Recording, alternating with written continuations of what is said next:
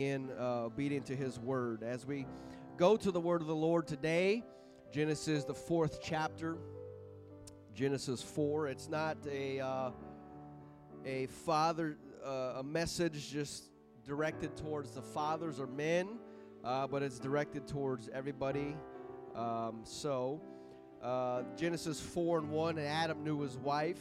She conceived and bare Cain, said, I have gotten a man from the Lord. She again bare his brother Abel. Abel was a keeper of the sheep, but Cain was a tiller of the ground. The process of time, it came to pass that Cain brought of the fruit of the ground an offering unto the Lord. Abel he also brought of the firstlings of his flock and of the fat thereof, and the Lord had respect unto Abel to his offering, and unto Cain to his offering he had not respect. Cain was very wroth, his countenance fell. The Lord said unto Cain, Why art thou wroth, and why is thy countenance fallen? If thou doest well, shalt thou not be accepted, and if thou doest not well, sin lieth at the door.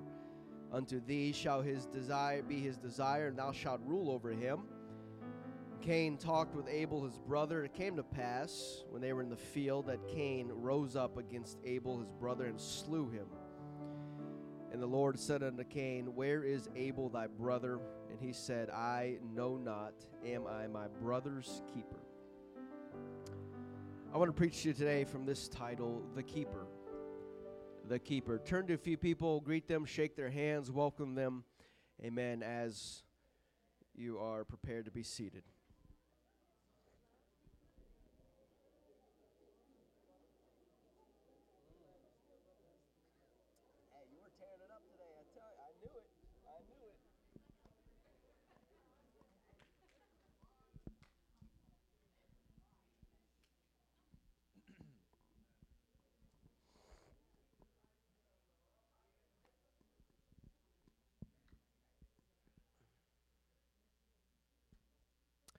Amen. The keeper.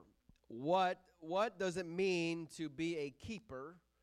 Well, it means to keep. Simple enough, right? Moving on. But the word keep means to keep, to guard, to observe, or to give heed. Generally, it means to protect, to attend to watch over. Not just to keep something and have it, but it implies something deeper than just possessing something, but that you are protecting it, you are attending to it, you are watching over it, to be a watchman of that thing.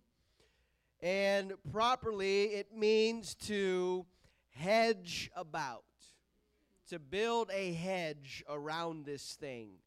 And precisely as it is defined in the Hebrew dictionary, to hedge about as with thorns. So not just to build something around it to protect it, but you put thorns up against around the thing. Why? Because you want to keep people out of it. You want to keep people away from that. As a keeper of something, you are building a hedge of protection around it, and not just any type of hedge or any type of wall, but you're building something that has thorns to really protect this thing from somebody else coming in and taking it from you. So to be a keeper means you are really watching over that item, that thing, with all of your might, with all of your strength, and you are not just keeping it on the shelf somewhere, but again, it implies you are building a hedge of thorns around it, because this thing is very, very precious to you, and you are going to guard it and protect it and to observe it at all costs, because it is that valuable to you. And so people place value on all kinds of sort of things. We all value different things, but they're different in many aspects. But there are things in each and every one of our lives that we value. It doesn't have to have an intrinsic value. It doesn't have to be a priceless piece of gold or jewelry or a precious diamond or gem. That doesn't have to be it. But there are things. They're ceremonial value. They mean something to you, and they are priceless to you. While somebody else may look at that and say, "That's what is that? That doesn't look like of anything value to me," but to you, it's worth building a hedge of thorns around. They can take your card, they can take your couch, but this thing, whatever it is, or I'm sure we have more than one thing, but these items are so precious to me that I don't want them to be taken. And it may be so that you go out and you purchase a safe, that you guard it and you put it inside. That's a modern day hedge of thorns, would I guess be a safe. That you hide it under lock and key, and you put those things in there protected, not just from theft or burglary, but even protect you against fire, disasters, that they are safe inside of this, and they are being kept safe. And the issue with us and our things is sometimes some people are a little bit more bent maybe towards this direction than others, but the collection and being a keeper of things, can get a little bit out of hand. How many know people that maybe just keep a little bit too much than they should? There's a name out there, a hoarder. Hoarder is like the professional keeper, right? That's what they do for a living, man. They keep stuff. Keep everything, receipts and whatever, gum wrappers, who knows, whatever they keep. But they keep. They're a keeper. They take this definition to the T. They build a hedge around their things, and who knows, maybe they know exactly everything they have, and I'm sure maybe they know where everything is. But to the average person, it's just a disaster. It's a mess. You can't find anything, and people have seen a news story or documentary about somebody who was a hoarder, and they just they build tunnels. I mean, there's just tunnels in their house, or all kinds of stuff, and who knows what else is in. They have extra stuff because, I'm sure animals find that place of warmth, and so their collection grows automatically. They literally have more things than they realize in there. And so just this past Friday, there's a story up in St. Petersburg about such a man who is described as a hoarder. And it turns out that he was in jail for a few years or a few months, whatever, for some other issue, but his neighbors took advantage of the situation because he was a hoarder, and most people probably don't want to be around a hoarder, but they knew he was a hoarder, and I guess he had it's one thing to have a house or a little apartment or whatever and be a hoarder. That's one thing. But imagine if you give a hoarder a nice empty piece of land. I mean, that's a dream. There's no limits on that, right? As far as you want, as high as you want. I mean, you're confined by the walls, the typical walls of an apartment or a house. But man, you give me a piece of land. And this is what this man up in St. Petersburg. He was a hoarder, and he had some land. So while he was incarcerated, his neighbors got together and says, we need to clean up the neighborhood, i.e., we need to clean up his yard. Just cleaning up his yard, you clean up the whole neighborhood. That's how bad it can be. And so while he was in jail, they got together and they helped clean up the neighborhood.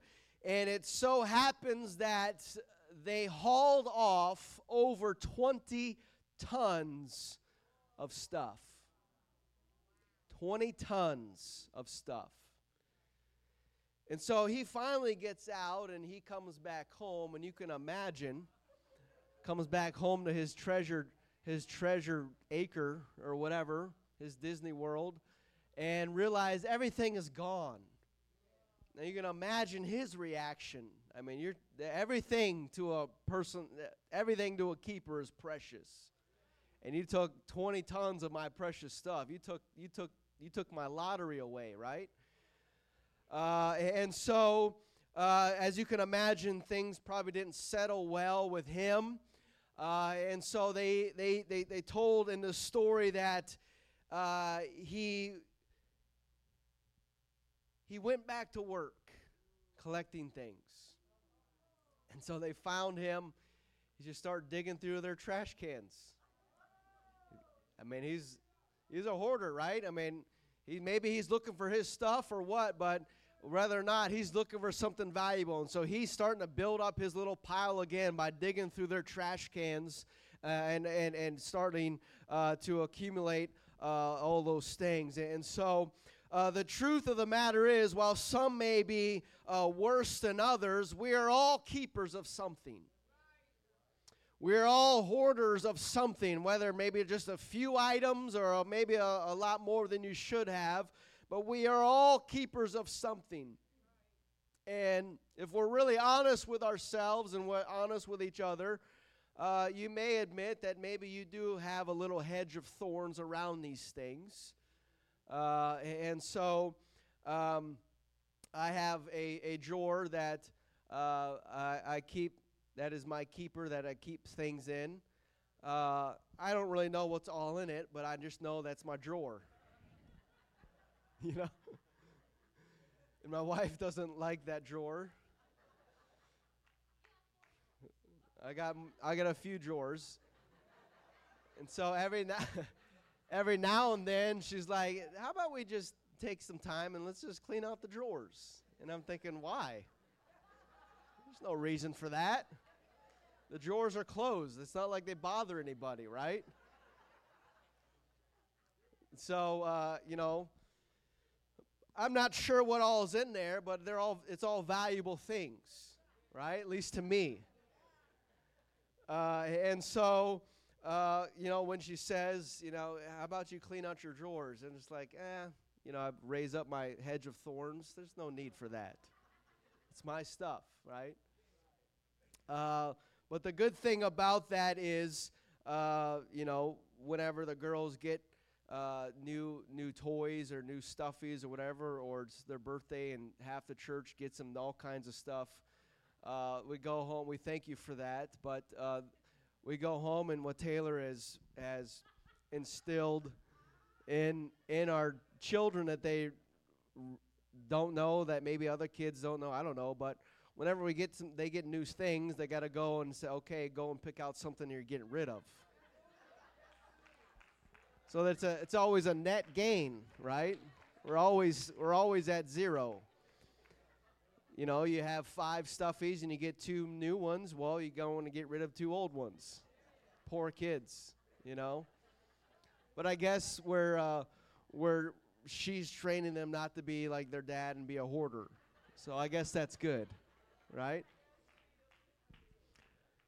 So, being a keeper of things, we're all keepers of something, and we guard it and we protect those things if we are honest with ourselves. But aren't you thankful that the Lord is also a keeper? Aren't you thankful that He watches over us, He guards us, He keeps an eye upon us, and He puts up a hedge of protection around you and me, that when the enemy comes, there's a hedge over us that he can't get to, because the Lord, He's also a keeper of His things, of His children, of the people that are close to Him and near and dear to His heart. And I'm thankful that He is a watcher over us, and that He is also a keeper of His word. Not just over you and me, but a keeper of his word. That when the Bible says in Isaiah, so shall my word be that goeth forth out of my mouth. He's going to watch over his word, that it shall not return unto me void, but it shall accomplish that which I please, and it shall prosper in the thing whitherto I sent it. That means God keeps an eye upon his word. Everything that goes forth, God doesn't just say things and forget about them. No, the promises of God that go forth, they are yea and amen, and they're going to come to pass. Why? Because he is a keeper. He's watching over his word, and his word shall not return unto him void. Verse 12, it says, for ye shall go out with joy and be led forth with peace. The mountains and the hills shall break forth before you into singing. And all the trees of the field shall clap their hands. Instead of the thorn shall come up the fir tree. And instead of the briar shall come up the myrtle tree. And it shall be to the Lord for a name, for an everlasting sign that shall not be cut off. I'm thankful that he is a keeper of his word, that he knows when it goes forth. If God has spoken something to you and it hasn't come to pass, I'm here to tell you today it's going to happen. Why? Because God is a keeper of his word. He's watching over it. If he's told you your children are coming back to the church, it's going to happen. Why? Because he is a keeper of his word. If your family is lost and he's told you they're going to be saved, I'm here to tell you it's going to happen. Why? Because his word goes forth and it does not come back void. It accomplishes. It prospers. It's going to see something happen in your life because God is a keeper of his word, and I'm thankful that he watches over every single thing that he says and does. And he puts a hedge over it. It doesn't matter how big the enemy gets. The word of God is going forth and it's going to accomplish it. It's going to do the job that it is sent to do. It doesn't matter what the doctor's report says. I have a greater report that says by his stripes we are healed. That there is a healing virtue that can flow right out from heaven, that can answer and heal and deliver people from any situation, and the doctors can't do anything about that. Sometimes we may get sickness and experience disease, and as much as we claim and we pray for a healing, many times it does not come, and we don't understand why, but we know that God is still a healer. Even if he doesn't heal me, he may heal somebody else. That doesn't change who he is, and that should not change my faith and my praise and my worship. I'm still going to praise him no matter what my situation is, because God doesn't change. He's the same yesterday, today, and forever. And if he's a healer yesterday, he's a healer today. If he's a deliverer yesterday, he's a deliverer today. And if you need something in your life, the answer is here today. Jesus is your answer, because we have a testimony from everyone here. We could spend the rest of the service and the rest of the day people talking about what God has done for them. And if God did it for me, he can do it for you. If God healed that person, he can heal you. If God delivered somebody from addiction and drugs, he can deliver you or your children from that same snare, because our God is able and he is a keeper of his word.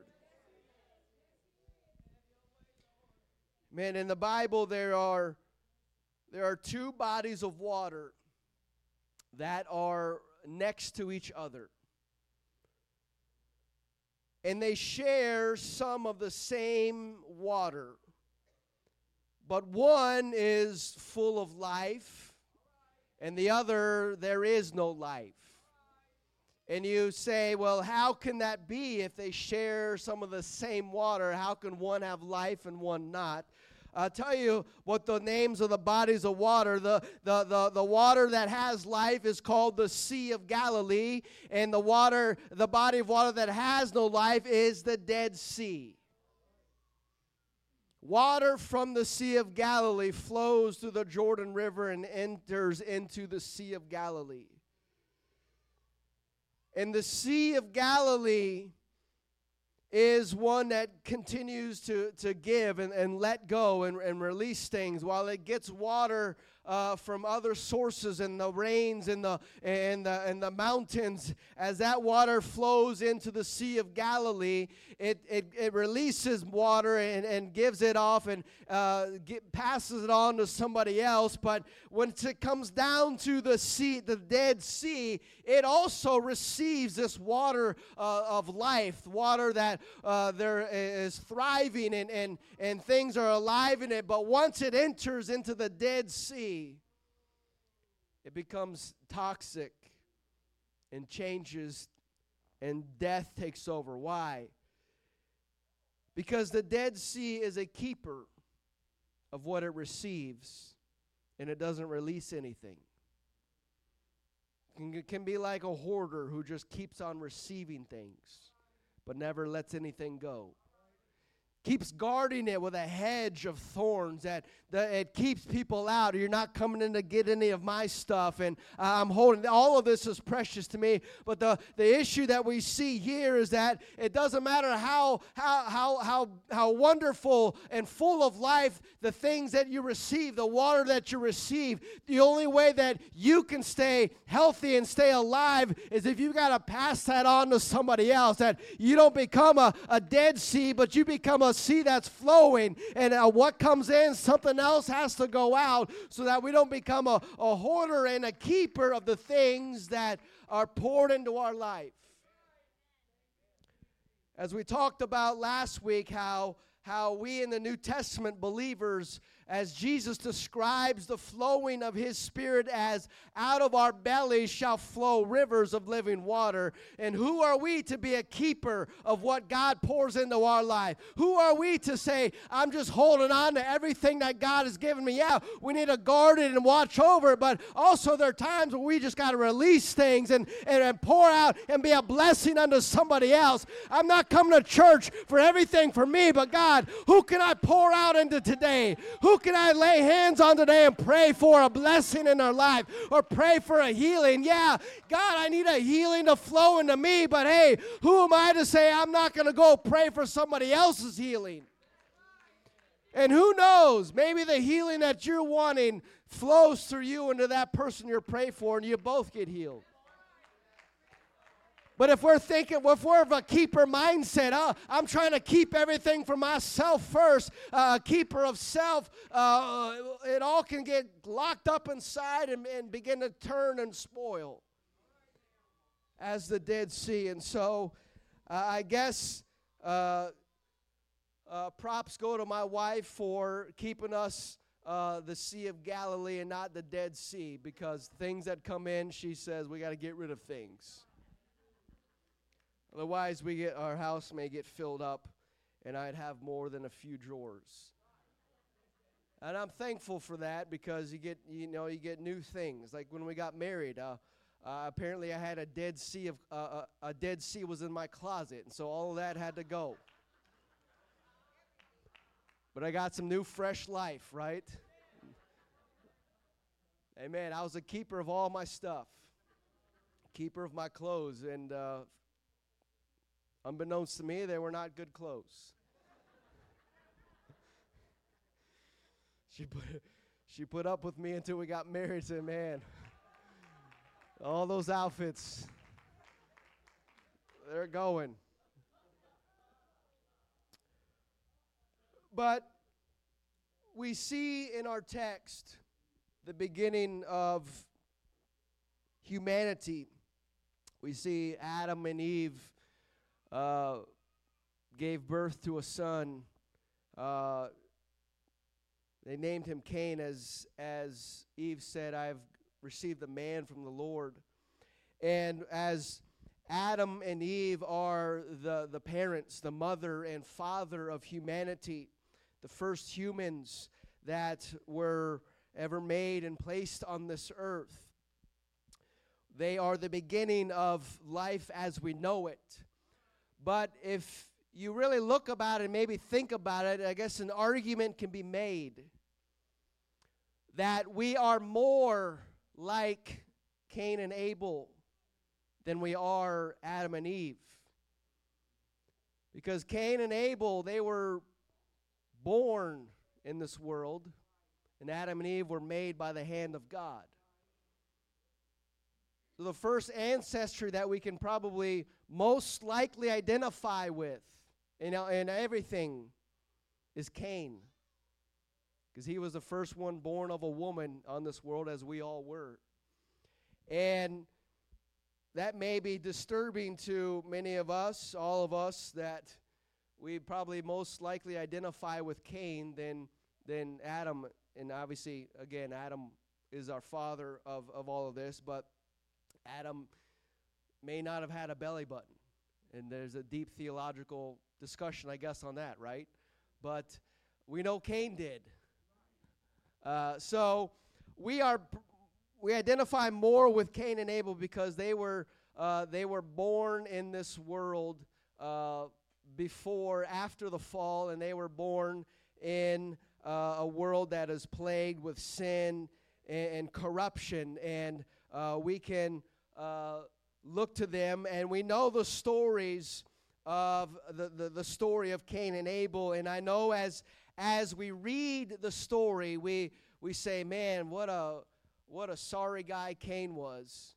And nobody wants to be like Cain. If we're all are open and we are all honest today, we'd all probably say, well, yeah, I'm like Abel. But the truth is that inside each of us, there is a Cain and there is an Abel. We're like them both. Although we don't want to admit our likeness to Cain, we would rather choose Abel, but we are like them both. And the thing about Cain is Cain was a keeper of self. Adam knew his wife, Genesis 4:1, and she conceived, bare Cain, and said, I have begotten a man from the Lord, and she bare his brother Abel. Abel was a keeper of sheep, but Cain was a tiller of ground. And, it says that Abel was a keeper. It doesn't say Cain was a keeper, but he still was a keeper. He was the keeper of the garden. And Abel was a keeper of the sheep. And so two different jobs that they had. One was a shepherd, and obviously one was a gardener. And you needed both of those to survive. It's not like you can say we're all going to be shepherds. Well, what are we going to eat? Unless it's going to be a carnivore diet, you're just eating meat your whole life. You need vegetables, so you need to be a tiller of the ground also. And so, even though it distinguishes the differences between Cain and Abel, that is not really important. That doesn't really matter in the limelight. And so it says, in the process of time, that Cain brought of the fruit of the ground an offering unto the Lord. Now, we have to understand, and we know that Cain obviously is the oldest, the firstborn. And so Cain knew the traditions, the family traditions. He knew the habits, the customs. This is how we do things as a family here. He was taught by Adam and Eve. And obviously, it's not like one day Adam just woke up and says, oh, I need to bring an offering to the Lord. He was taught in his Sunday school about offering. The Lord is asking and requires an offering and a sacrifice. And so he knew all this. And it's not like we see here that unto Cain, to his offering, God had not respect. And so don't tell me that Adam and Eve did not raise Cain right. That they did not tell him what to offer God and what not to offer God, that he just kind of did things on his own. And how is it that Abel knew what to give God, and God had respect unto Abel's offering but did not respect Cain? Cain was the firstborn. He knew everything. He knew what God liked. He knew what kind of sacrifice he should give. If Abel knew, then Cain knew. But so we see here one day that Cain brings an offering to the Lord, and the Lord rejects it. So what happened? Did his parents not teach him right? He knew what he should bring, and most likely this was not his first sacrifice. I mean, he's we don't know how old he is, but he's a young man, early adult. I mean, he knew what he was doing. He was old enough to kill somebody, so he's old enough to do the time, right?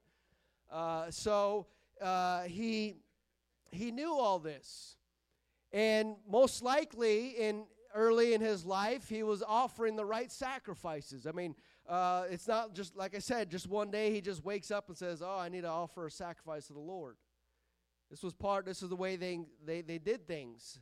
And so it doesn't say Adam and Eve really offered sacrifices, but I believe that they did. Otherwise, why would their sons, how did they learn to do these things if their parents did not do them and teach them? This is how you build an altar, and this is the kind of sacrifice you give to the Lord, and all these things. And so they're old enough to do things on their own, and all of a sudden one day the offering that Cain is offering up is rejected by God. What God did not change. He did not release a new revision of the laws and say, well, now today I'm changing things up, and now you've been doing things the old way, and I'm rejecting your sacrifice, but somehow Abel figured out what the new law is. No, that's not what happened. God doesn't change. He's the same yesterday, today, and forever. And so the sacrifices that God required before Cain was born are the same type of sacrifices, same procedures as Cain was here this day. But something changed, and it was not God. So the change must have been in Cain. Abel did not change his ways. God did not change his ways. And the rejection comes because the change happened in Cain.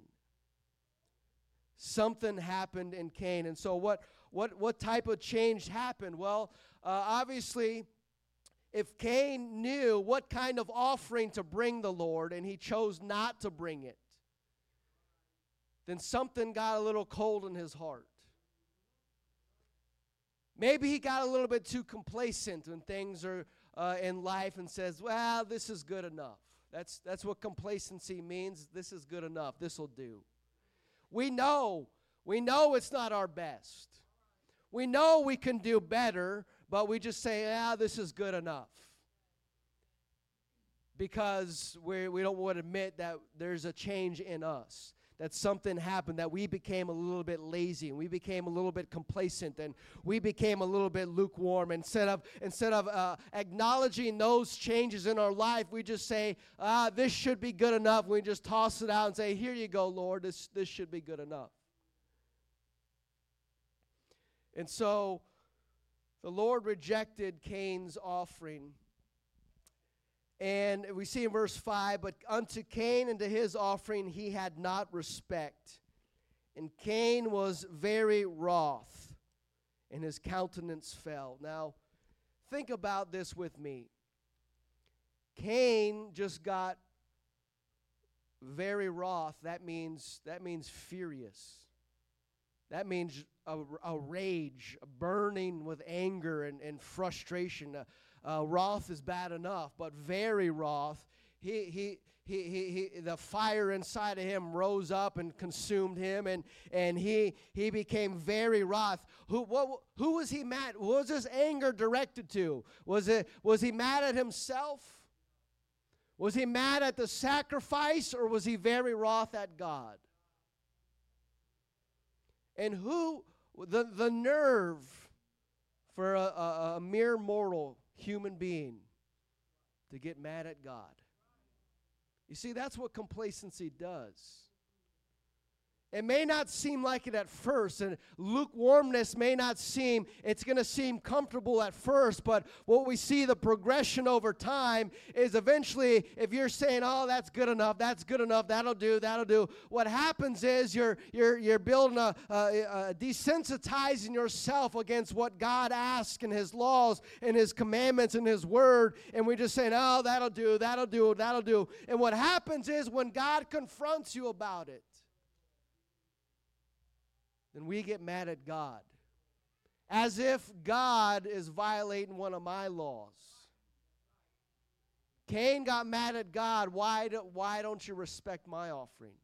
You see, the arrogance and the pride that and the ego that rises up when you become complacent because you're so satisfied. You've built a hedge of thorns around your idea and your little dream or your little habit or your little thing, and we treasure that, and we may not being complacent, we may not realize that, but just the act of being complacent and lukewarm is we're becoming so comfortable, and we like our surroundings and like everything the way it is, and when something comes in to speak against that or mix it up, we rise up, and the anger rises up inside of us, and we can get very wrath because somebody's coming in to mess up our world. The world that we're building, we don't want somebody else telling us that's not what you should be doing. And so we don't get mad at ourselves because we're the ones that change. We're the ones that altered away from the Word of God and begin to build in our minds our own things that we think is good enough. And so what happens is the fire rose up inside of Cain, and he became very wroth at God. There was more of a fierce rage in Cain. There was more fire in him than there was on his altar.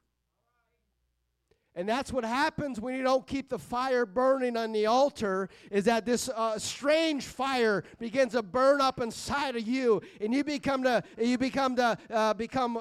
angry or jealous or envious at somebody else. And what happens is Abel is the one who's doing everything right. Abel's living right and trying to do his best, but the person who's not living right and being complacent, he gets mad at the one who's doing right because God is blessing him and not blessing me. And so what happens is people that are complacent, they'll get a bitter spirit against somebody that God is blessing. And the truth is we're the ones that have changed. And we don't want to admit that we have changed and we have messed up. So what do? We tear down the one that God is blessing. When they're doing what is right and what they should be doing, the same thing, we should be experiencing the blessings of God too. And we have that choice to do that. But it's up to you and I. Are we going to follow the Word of God, or are we going to start building our own thing? And so we see this happening, that the truth is that there is a Cain and there's an Abel inside every single one of us. Cain is a keeper of self, and Abel is a keeper of the sacrifice.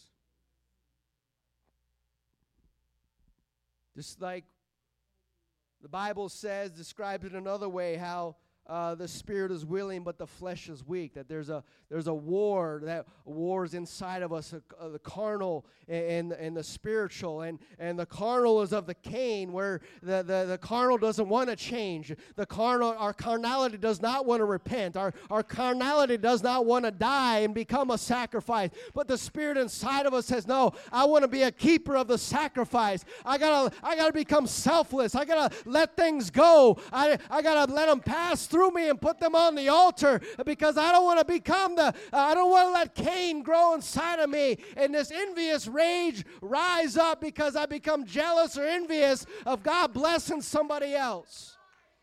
Because you know and I know that we want God to bless us. But how unfair is it that if we're not living right and somebody else is living right and God's blessing them, how is it, what kind of nerve do we have to get mad at them? We may not kill them like Cain did, but we'll kill them with words, or we'll kill them with a bad look, or we'll kill them behind their back and gossip about them. That's the Cain spirit rising up. There's more fire inside of you than there's fire on your altar, and you need to switch that around. You need to start building up that altar and become a keeper of the sacrifice than try to become a keeper of yourself and all of our own things, because we know how it turns out if we become a keeper of self rather than keeper of sacrifice. More fire in Cain than there was on his altar. And that's how you know things are out of whack. And it takes true repentance to come to that realization, because that's a big fire to put out. People would rather burn with envy than repent. People would rather burn with our envious rage rather than say, I'm sorry, or I messed up, or forgive me. That bitter spirit just begins to grow and grow inside of them, and pretty soon they get to the point, obviously, it got to the point where Cain was out in the field with his brother, and he slew him. And think about it. If Cain was very wroth with God, if he got fiery rage against God, who is a man that's going to stand in front of him? If you'll talk like that to God, you don't care about any man or woman. If you'll do that to God, you'll do worse to a man or a woman, because you can't really do anything to God, but you can kill somebody in the field as Cain did. And so God help, and this all started because Cain just became complacent. Over time, and it came to pass in the fullness of time, and it just slowly builds, and you just begin to think, oh, this is okay, this will do, and pretty soon you find yourself raging against God, and then killing your fellow brothers and sisters, because we refuse to change. We refuse to admit that maybe we've acted wrong. Complacency is something that zaps our energy, dulls our attitudes, and causes a drain on our brain. The first symptom is satisfaction with things as they are. It's good enough. It's not broke. Don't fix it. Even though it's not running as best as it could, it's doing good. It's doing all right. The second is a rejection of things as they might be. So good enough becomes today's watchword and tomorrow's standard. If it's good enough today, it'll get by tomorrow, and it'll get by the next day. And therefore, that just what urgency do we have inside of us to do better? If we just admit, oh, it's good enough. We don't have to do anything extra. And so complacency makes people fear the unknown, mistrust what is untried and untrue, and we don't want really new things in our life because we're comfortable with the way things are. And like water, complacent people follow the easiest course, downhill. Downhill is the easiest course. That's another thing you got to admit too. Complacency, you're just not going to stay level. You're not going to stay flat. That's not how things work in the world, in this life. Things just don't stay flatline all thing. Either it's going up or it's going down. And if we don't have the desire or the effort to go up, there's only one other direction we're going, and that's downhill.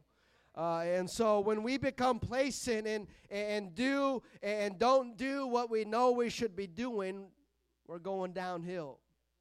There may not be a raging fire inside of us, but we're headed in that direction. We're headed to that field where Cain slew his brother. So we'll get jealous or envious or angry with those who are doing right because we know that there's a blessing for us and we haven't received it. That's simply our own fault if we don't adhere to the Word of God. And so we can find ourselves out in the field doing things, saying things that we normally wouldn't do. It's because a fire inside of us is burning instead of burning on the sacrifice.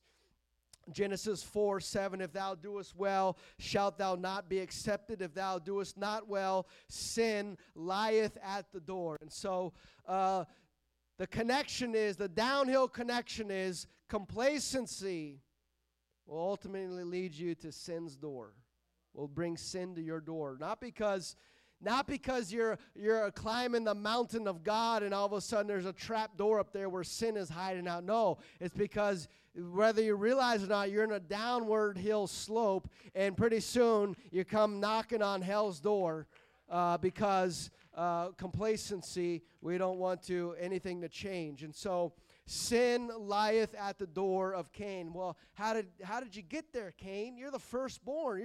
You're older than Abel. You've been making sacrifices longer than Abel has because you've been around longer. You know what to do is right. And what happened, Cain? Cain changed and decided, I'm going to be a keeper of self rather than a keeper of the sacrifice.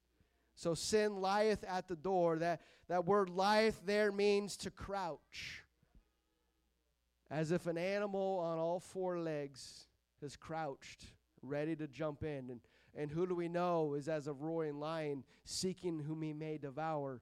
The devil himself is out there crouching around, and if we are keeping things inside, if we're not letting them go, we're becoming a keeper of self. Guess what? We're getting closer and closer to that contact with sin at the door, and it's lying there crouching, ready to pounce on us, to take us out of what God is trying to do for us. But no matter how far we get from God, there's always a way back to the kingdom of God, and that's always through repentance.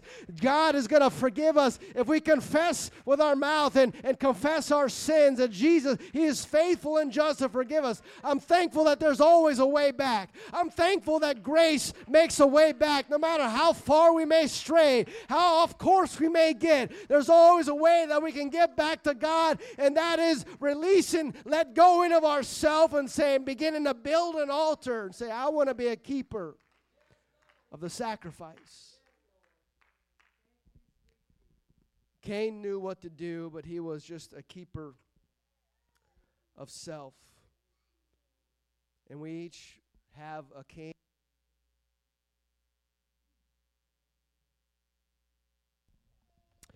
Genesis 4:17, Cain knew his wife. She conceived and bare Enoch and builded a city, and the name of the city after the name of his son, Enoch. Enoch means dedicated and to train up. And so after he kills his brother, that fiery rage he had against God, he took it out on his brother and committed the sin. And we see that God expels him from his presence. Cain says, my punishment is more than I can bear. Well, Cain, you should have known, man. You're the firstborn. You know what is right and what is wrong. And you decided to be a keeper of self rather than a keeper of the sacrifice. And so Cain is now banished from the presence of God. And God says, I'll put a mark on you that anybody could kill you. Their punishment is 7 times greater. And so he goes out and he builds a city, which means he dedicates this place to my son, and I'm going to train him up in the way that I know how to live. And we don't really see any repentance take place between the time Cain was rejected, his offering was rejected and banished from God's presence, until he marries and conceives, and he builds a son, has a son and builds a city. There's no indication of repentance there. And so what does that mean? That Cain has not changed. That Cain is still a keeper of self. It's still about his way. He doesn't care about the sacrifice. He doesn't care what it costs. He's doing things his own way, and he builds Enoch and dedicates this and trains this city up. He builds his own kingdom. He built up his own world after his likeness. And we know what direction that is. That direction is headed down. And so what do we see here? We see his descendants. Genesis 4:23, and Lamech, who is his grandson, said unto his wives Adah and Zillah, Hear my voice, ye wives of Lamech, hearken unto my speech, for I have slain a man to my wounding, and a young man to my hurt. Murder and death is still around.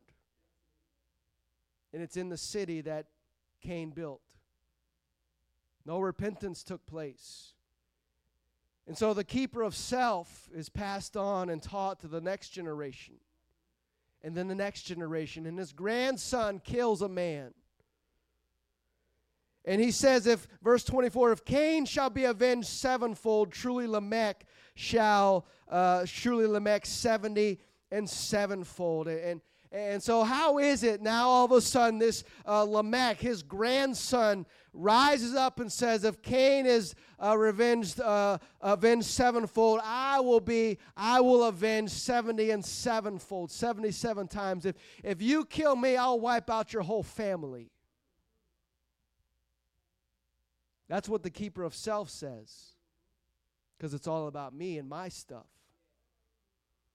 And how is it that Lamech, God pronounced this judgment on Cain 7 times.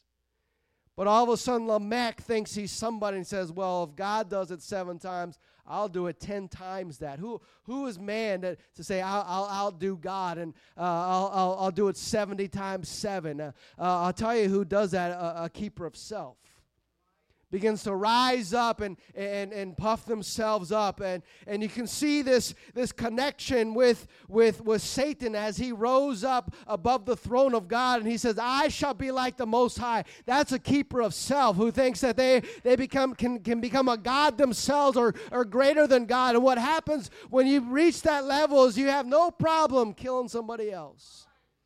You have no problem tearing somebody else down with words or looks or an attitude or gossip. You have no problem doing that. A keeper of self is all about keeping themselves looking good and will tear down everybody else if they make them look bad.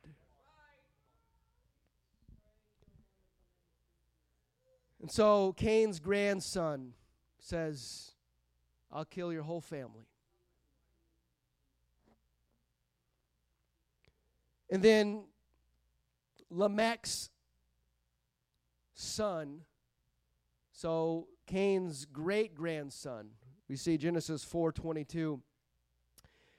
And Zillah, she also bare Tubal Cain. Tubal Cain. It probably means troublemaker Cain. Name you after our grandpa, Cain. Trouble Cain. What happened? What did he do? He became an instructor of every artificer in brass and iron. You know what that means? He made weapons. Because a keeper of self has to build that hedge of thorns, and they'll defend that at all costs. And so Cain, who killed his brother with a rock, his great-grandson says, we need to make weapons so we can kill people if they come against us. Meanwhile, this is one path that is taken in history. But on the other side, we see not the keepers of self, but we see the keepers of sacrifice. The same time, Seth is born, and Seth has children as well. But why isn't that we don't read about Seth's lineage? It says, I have killed a man. Or let's go out and make weapons of war. We don't read that about this side, but we do read that about the keepers of self side.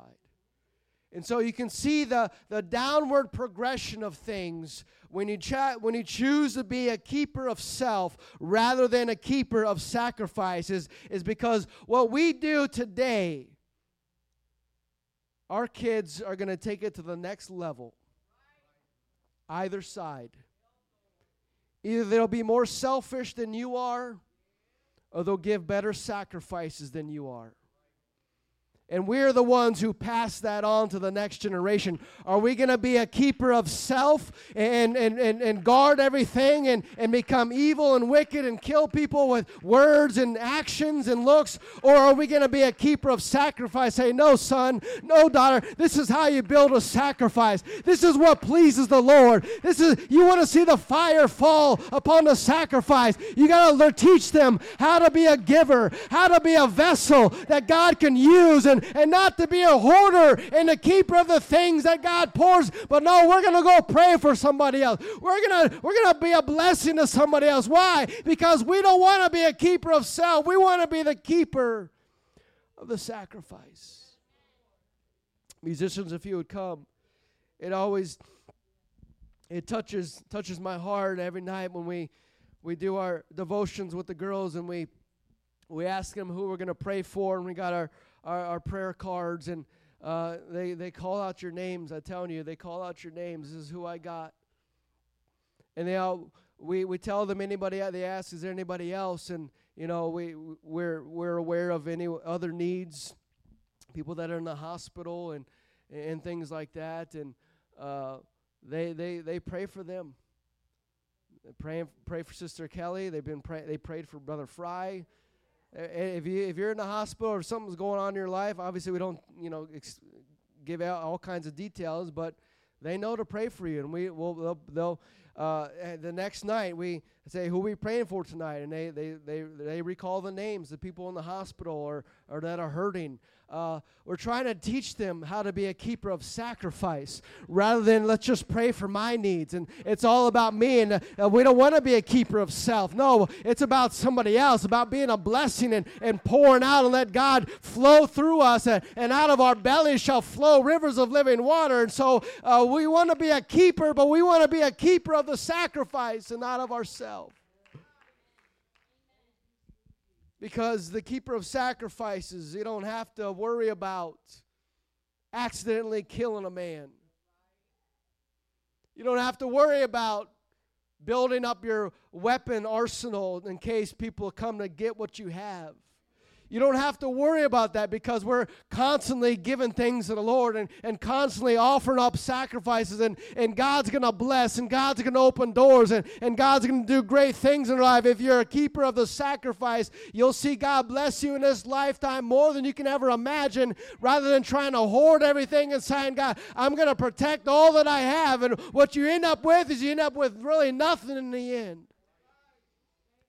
But being a keeper of the sacrifice opens the doors and windows of heaven for God to keep on pouring out. If my people are called by my name, shall humble themselves and pray and keep my word and turn from their sins, then I will hear from heaven, and I will heal their land, and I will open up the windows of heaven. You see, that only happens to somebody who's building up a sacrifice, an altar, and God is a keeper of His word, and so He's going to do that if we turn to Him and give our hearts to Him. God can do something great in our life, but it can't do it. It can't work in somebody who's a keeper of self. If you want to get the Holy Ghost and the blessings of God, you can't be a keeper of self. You can't hold it all in. You got to release it. You got to open yourself up and say, God, I want to be a sacrifice. I'm going to let go of everything that I have so that you can flow through me. Your Spirit can come into me and flow through me and give me new things and a new life and a new heart and a new mind and a new anointing. All of these things come not to those who are a keeper of self, but those who are a keeper of the sacrifice. We stand with me today. In Genesis chapter 15, we see a man by the name of Abraham who did not come from the lineage of the keepers of self. Abraham, the father of faith, came from those who were keepers of the sacrifice. Genesis 15:9, and God said unto him, take me a heifer of 3 years old, and a she-goat of 3 years old, a ram 3 years old, a turtle dove, and a pigeon. And he took unto him all these, and divided them in the midst, and laid each piece one against the other, but the birds he divided it not. And when the fowls came down upon the carcasses, Abram drove them away. Why? He was guarding the sacrifice. He was a keeper of the sacrifice. I'm not going to let anything take my praise. I'm not going to take anything to rob me of my faith or my walk with God or my sacrifice. Yeah, you're going to have to fight against things, but the weapons of our warfare are not carnal, but they are a spiritual battle. And we do warfare, but it's in the spirit, because the fowls of the air are going to try to come in and take your sacrifice. And if you're not watching your sacrifice, if you're focusing on yourself, things will come in and steal the things away. The parable that Jesus talks about, the word going forth, being scattered, the 4 types of soil. One of them, it says, the birds of the air, the fowls come in and take the seed. Because they're not being a keeper. They're not building a hedge around that sacrifice. And we see time after time, there's countless stories throughout the Bible where we can call upon them, call out their names, and how they made mistakes along the way, but when they finally realized, I got to stop being a keeper of self, and I got to learn to be a keeper of the sacrifice. And when that begins to happen, we see God begin to change their life, and everything turns around, and God begins to bless them and pour things out in their life. A man by the name of Obed-Edom. Nobody else wanted the Ark of the Covenant. Nobody else wanted that. Can you imagine? In Jerusalem, the city of God, here comes the Ark, and nobody wanted to take it home.